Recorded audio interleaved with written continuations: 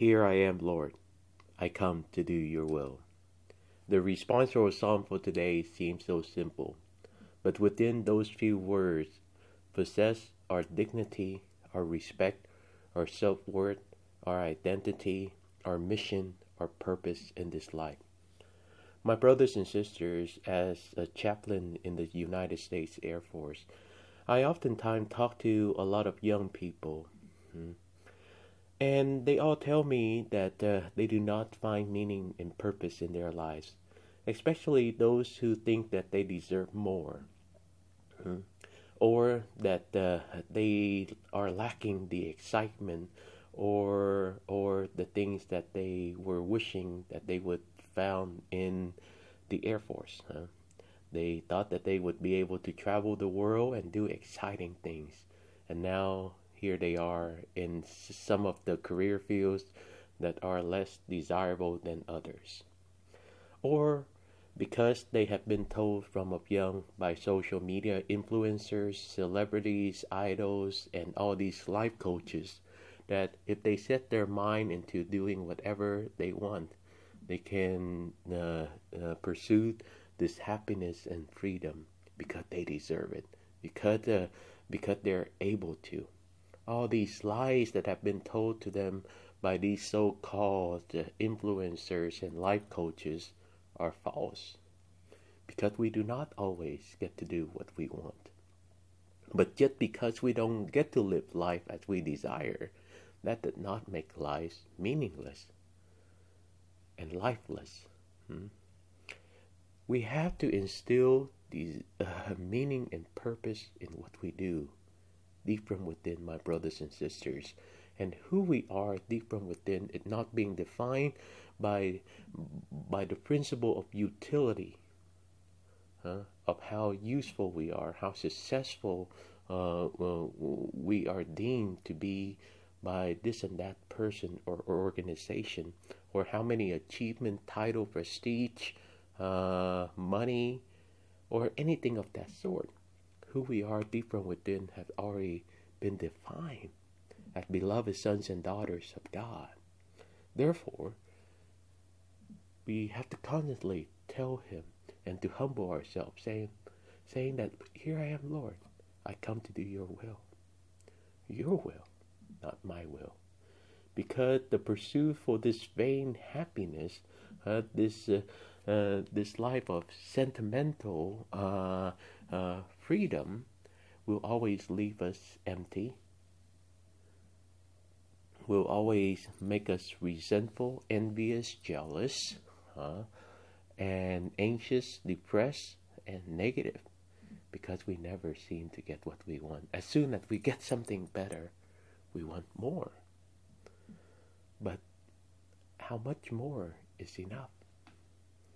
Perhaps less is more. By simplifying ourselves, by going back to the basics, we're being reminded of who we are deep from within, already beloved by God. Therefore, if we seek His will in each and every day, then we find meaning and purpose in what we do, no matter how mundane, how simple it might be.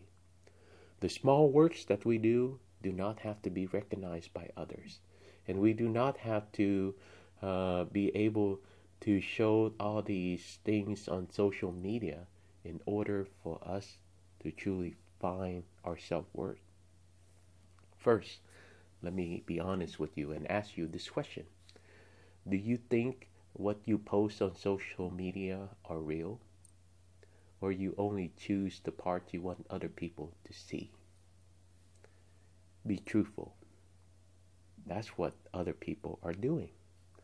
Sometimes people who have no purpose and meaning in their life sit behind the screen and become envious of others because they don't get to live like what other people have been posted online. They're all lies. And what we post on social media and how we interact with each other, that's shallow. True meaning, true purpose have to come from a dialogue, a conversation, a heart-to-heart looking at each other in the eye and knowing how beloved we are in the eyes of God. That we're all here not to do our own little will, get to do whatever we want, but we're here to do His will. When I reflect on all the readings today, there's one memory in my life that kept repeating. My family arrived to the United States October of 1994 with nothing. And my parents had their first job here in America was washing dishes in a local Chinese restaurant in Wichita, Kansas. So we worked hard. When we came to America, 4 of us were living with my grandpa and my aunt in a very small apartment. 6 of us living all together in a very small apartment. So my mom and dad tried their best to work hard and to save the little that they had in order to begin a new life here in America. And I remember when they get their first paychecks, my dad went to an automobile auction house, and we bought our first vehicle in America, an old beaten down station wagon. And since my dad was a mechanic, he was able to make it runnable. It was not the best car, but it was runnable, and my dad fixed it up. And then they saved a little bit more so that we have enough money to move into our own apartment. Well, that's it's not an apartment, it's a beaten down house, and that's another story for another homily. But we found enough money to move out. And I remember near the end of the year, near the Christmas season, after going to grocery shopping at a local Asian market, there was a Church's Chicken close by, and so we walked over, and my parents, with the extra money that they had, we bought a bucket of fried chicken. Simple, but delicious. I love fried chicken because that was a great memory for me. In the eyes of this world, my parents are probably nobody. They probably won't be recognized by others. But to me, at that moment, we had everything that we needed in this life. We had each other. My brothers and sisters, my parents, my brothers and I are very grateful for the sacrifices that they have made for us. They did not get to live their life because their lives were shattered because of the Vietnam War, because of my dad's imprisonment after the war, and because of the hard life under the communist regime. They did not get to live as they want or desire, but they worked hard in order to survive, in order to live a day. And their sacrifices for my brother and I are immense in our eyes, so that we can have the future that they never had, so that we can have freedom. In the eyes of this world, my parents are nobody, but in our eyes, they are very well loved. So, in the eyes of God too, my brothers and sisters, we are His beloved. And this is who we are.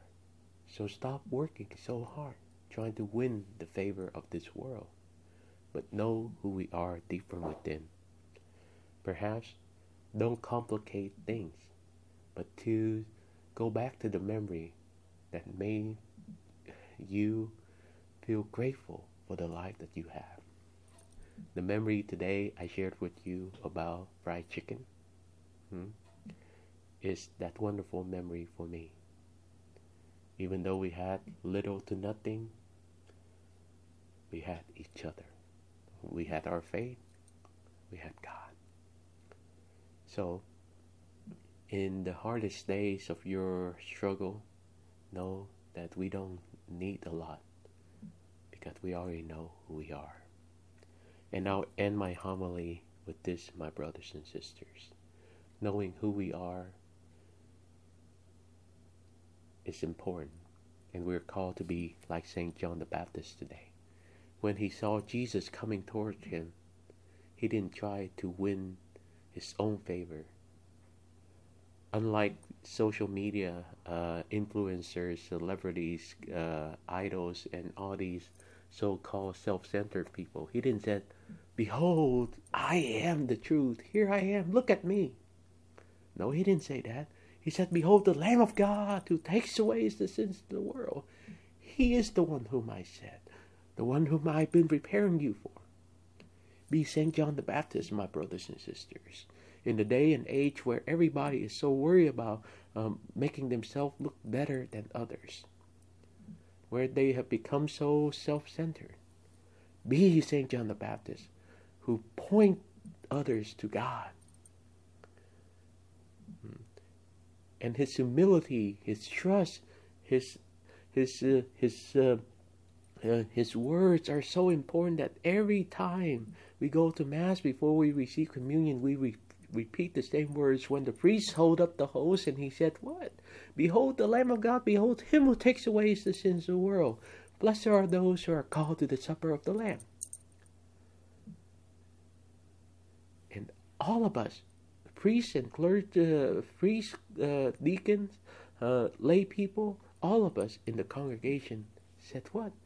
Lord, I am not worthy to receive you, but only say the word and my soul shall be healed." Lord, I'm not worthy. I'm not worthy, but I thank you for your love. Say only one word and my soul shall be healed. He is the Lamb of God, the one who takes away the sins of the world, and we're all his servants. Do you believe that, my brothers and sisters? Be St. John the Baptist for this world. We do not have to be recognized, to be famous, to have this and that in order to know who we are. We are already his beloved. We are called to do his will. We're all his servants. Be St. John the Baptist in pointing other people to Jesus Christ, so that at the end of the day, when we see God face to face, we're able to say, "Lord, you know that I love you. In all of my imperfection, in all my failures, in all that I am, Lord, I have tried my best to do your will."